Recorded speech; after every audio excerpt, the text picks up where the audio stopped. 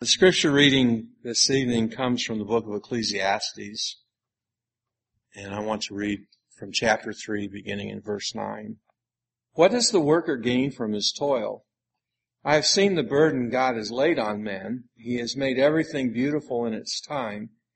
He has also set eternity in the hearts of men, yet they cannot fathom what God has done from the beginning to end.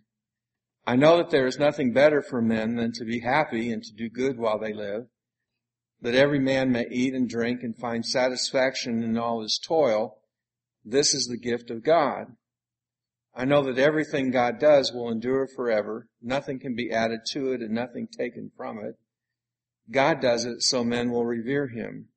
Whatever is has already been, and whatever will be has been before, and God will call the past to account. May God bless the reading of his word tonight. On Highway 60, south and west of Charleston, West Virginia, is the town of Ansted, West Virginia, and Hawks Nest State Park.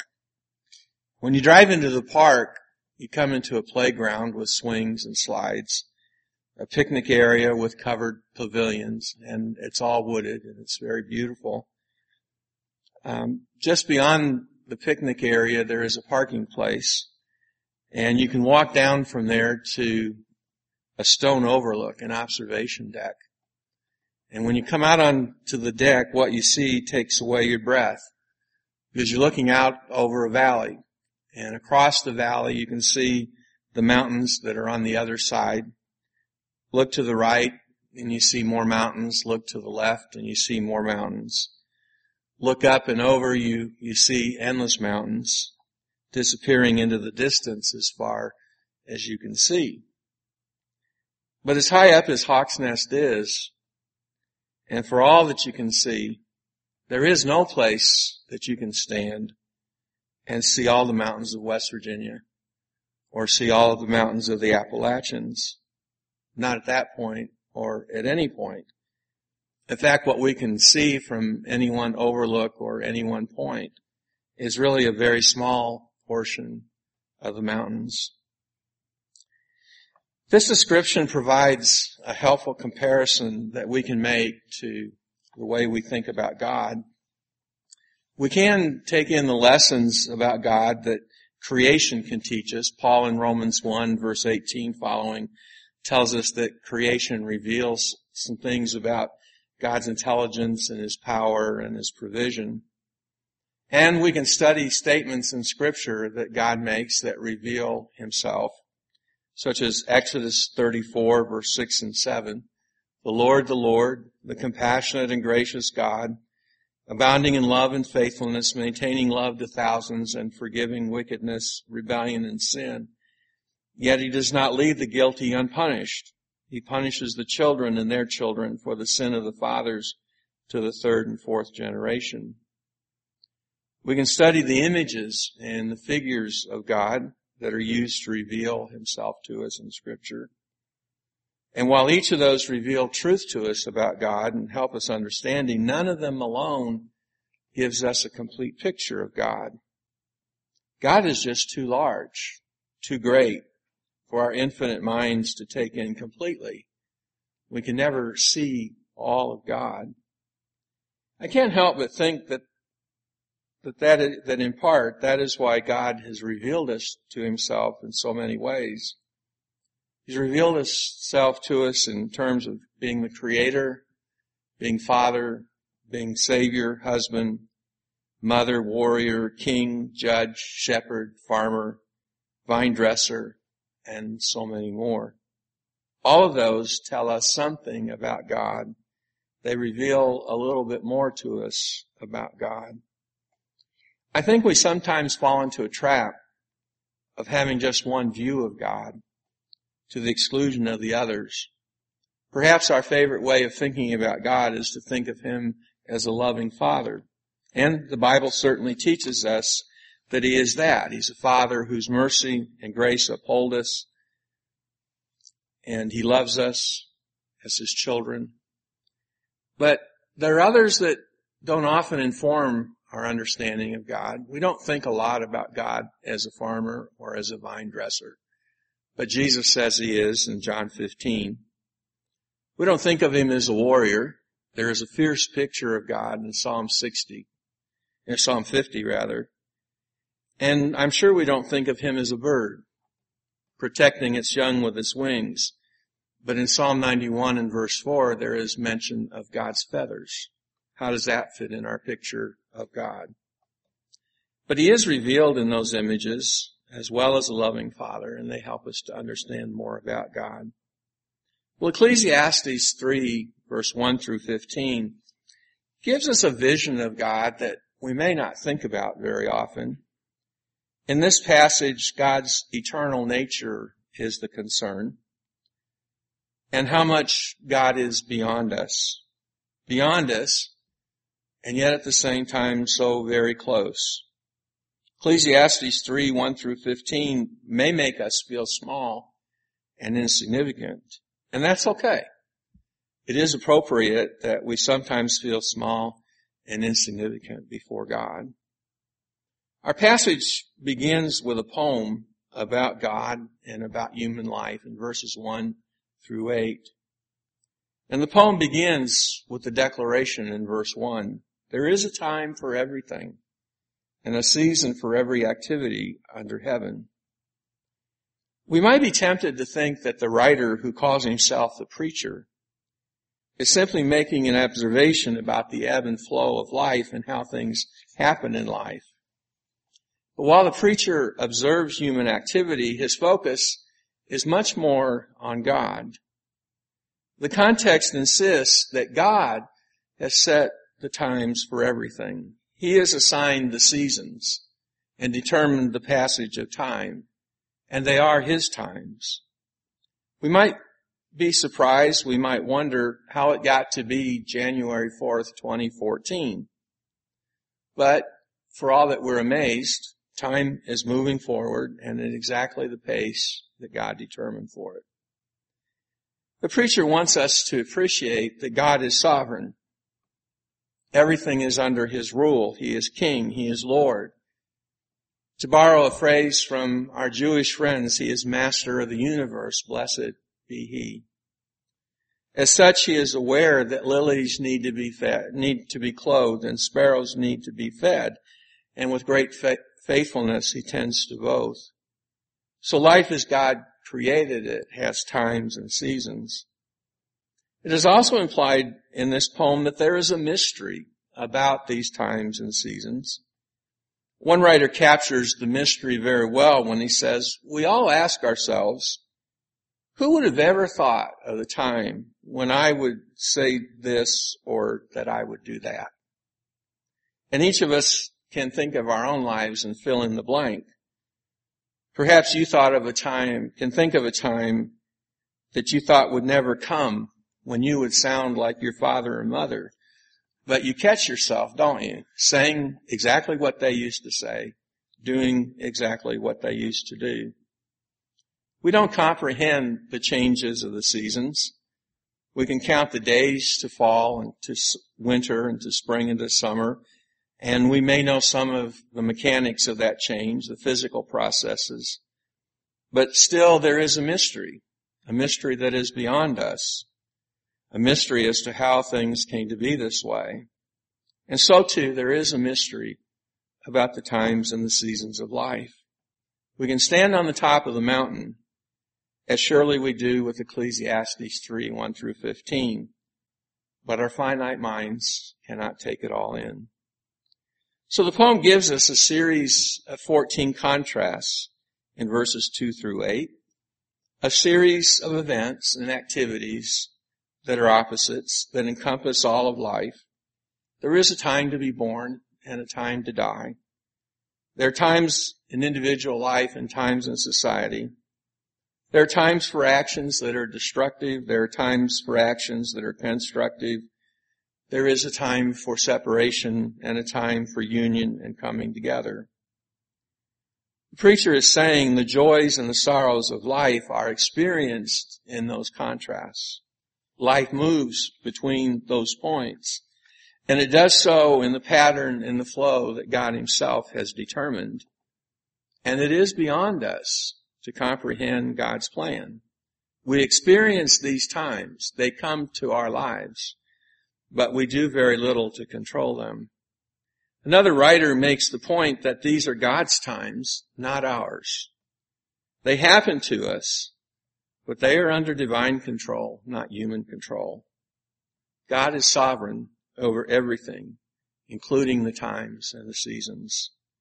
And so it is that there is a time to be born and a time to die, a time to plant and a time to uproot, a time to kill and a time to heal, a time to tear down and a time to build, a time to weep and a time to laugh, a time to mourn and a time to dance, a time to scatter stones and a time to gather them, a time to embrace and a time to refrain, a time to search and a time to give up, a time to keep and a time to throw away, a time to tear and a time to mend, a time to be silent and a time to speak, a time to love and a time to hate, a time for war and a time for peace.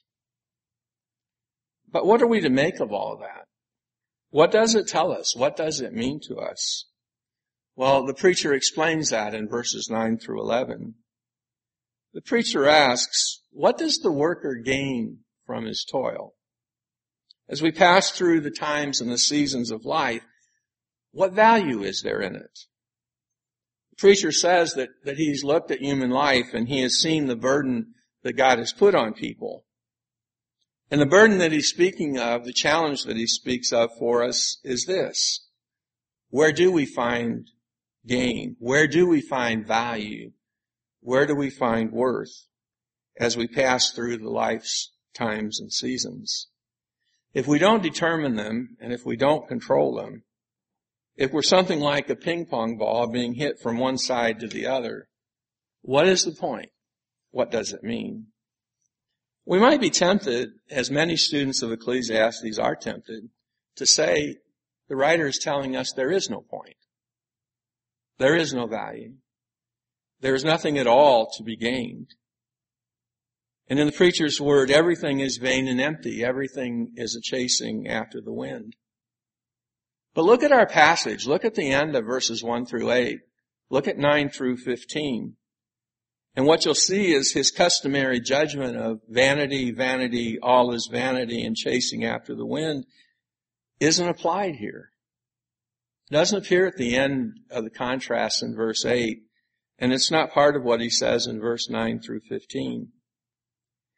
Instead, he insists that God has made everything beautiful in its time. The word beauty here isn't the word that we think of aesthetically, that something is attractive. But it has more here to do with good. In Genesis 1, God talks about coming to the end of the day, and he sees that the day's creation is good. And it's a similar idea here. It's appropriate. It is fitting. To illustrate it, perhaps we might consider that a young man or a young woman reaches an age of adulthood, and at the age of adulthood begins to start out in life in their own.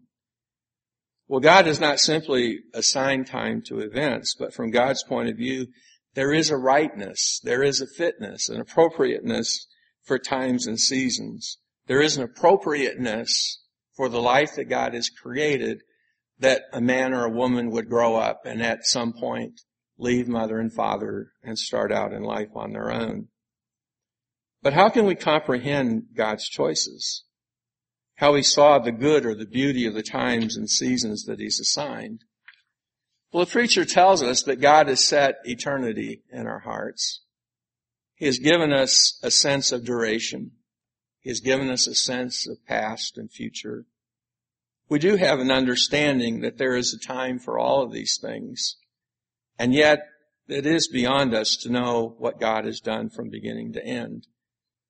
We can see all of life from creation to judgment day. God can see all of creation to judgment day. He knows how it's all moving. He knows how it will work out, how it all fits in eternity. He sees the end from the beginning. But it remains beyond us to see time and eternity as God does. As another writer put it, we have some sense of the eternal, but we are trapped in time, and we live in the tension of the two, the sense of eternity and the sense of times and seasons. So, does that make life pointless? Does it rob life of value? Look again at verse 12 and 13. No, the preacher will not allow us to slip into such despair and skepticism. He knows that there is value in life. Even in life that moves through the set times, even in life that's lived under the sun, which is the writer of Ecclesiastes' way of referring to earthly life that ends in death. First he says there's nothing better for men than to be joyful, to find joy in their life. And there's nothing better for men than for people than to do good, to spend a lifetime of doing good. There is service and there is help to be rendered to others. And there is joy in that. And it is a gift from God. There's a joy in it, and we can take joy in it and in the life that God has given. The same can be said about food and drink. Food and drink are gifts from God, and God intends us to enjoy them. God intends us to be satisfied in them. It is within God's will. It is within God's purpose for us to sit down and enjoy a meal, to find pleasure in the food and the drink and in the company that we share it with. We have work to do. There is labor for our hands daily, whether it is labor at a desk or at a machine, whether it's labor in the soil or labor at a computer. And there's satisfaction to be found in that work, in that labor. When nobody pats us on the back, and nobody says thanks, when nobody tells us that we've done a good job, when no one notices or seems to care one way or another, the preacher of Ecclesiastes tells us that we can still be satisfied, that we can still find pleasure in what we do. And perhaps the reason that we can is that satisfaction is God's gift to us, one that we can appreciate and enjoy. So at the end of this, verse 14 and 15, the preacher comes to the main theme once again. The lives of men and women pass through times and seasons set by God. We have a sense of the eternal, but God's doings are beyond our understanding. But then he tells us that what God does endures forever. What God does is permanent. It doesn't change. His work is everlasting, and what he does is not in vain. It is not useless. He doesn't make mistakes. And one way to see that is in the repetition of events. Past and present are always before God. There is nothing new under the sun, as Ecclesiastes says more than once. And always, always, God is sovereign. God is king. So the preacher tells us that there is a divine purpose to all of these things. And that purpose is so that people will revere God and honor him. In these words, God comes so close to us. He orders the times and the seasons of our lives. He gives us gifts with which to enjoy our existence. He even gives us a vision of eternity, although it is one through a mirror darkly. But at the same time, he is so far above us. He is so much more than we are, so far beyond our ability to comprehend. He is our sovereign God, and we are his wee small creatures. And the right response on our part to him is to revere him and to honor him, to be in awe of him. The right response from us to God is to humble ourselves before him and to give him adoration and praise. And this gives meaning to our lives, to the times and seasons of our lives. As I said at the beginning, this is only one vision of God. It's only one way that God has revealed himself. And as we read it and contemplate it, we do so with an awareness, again, that this God is both near and far. But he cares about us. Twice the New Testament encourages us to cast our cares on him because he cares for us. Not only has He ordered the times and the seasons of life, but He has redeemed us. He has redeemed us for Himself. And it's striking how the concept of time fits in with what the New Testament teaches about redemption. Paul says in Romans 5 in verse 6, you see, at just the right time. At the right time. Did you notice that? While we were still powerless, Christ died for the ungodly. In Galatians 4 and verse 4 and 5, but when the time had fully come, God sent His Son, born of a woman, born under law, to redeem those under the law, so that we might receive adoption as sons. And again, we want to affirm that at a time known only to Himself, according to Mark 13, God will again send His Son forth to gather all of His children home to spend eternity with Him. No doubt you've heard the story of a Sunday school class of 5 and 6-year-olds. The children had been given paper and crayons, and they were told that they could draw anything they wanted. Just anything that came to mind that they wanted to draw, they could do that. And so there's one little girl who begins to work, and she is just working furiously. She's really spreading the crayon on the paper. She's working intently on her picture, so much so that the teacher began to get curious about what was she drawing, what was so important. And so she asked the little girl, and the little girl answers, I am drawing a picture of God. And the teacher tried to explain, but no one knows what God looks like. And with confidence that only 5-year-olds are capable of, she responds, they will when I'm done. Well, I hope this devotion, this meditation on Ecclesiastes 3 will help your vision of God. That as you contemplate it, as you meditate on it, as you pray over it, that it will bless your vision of God. And that it will inspire your devotion and your faithfulness to the God who is so far above us, but is so near to us. We'll finish now with a song of encouragement. If someone's here tonight in need of prayer, won't you come? Let us know how we can be of service while we stand and sing.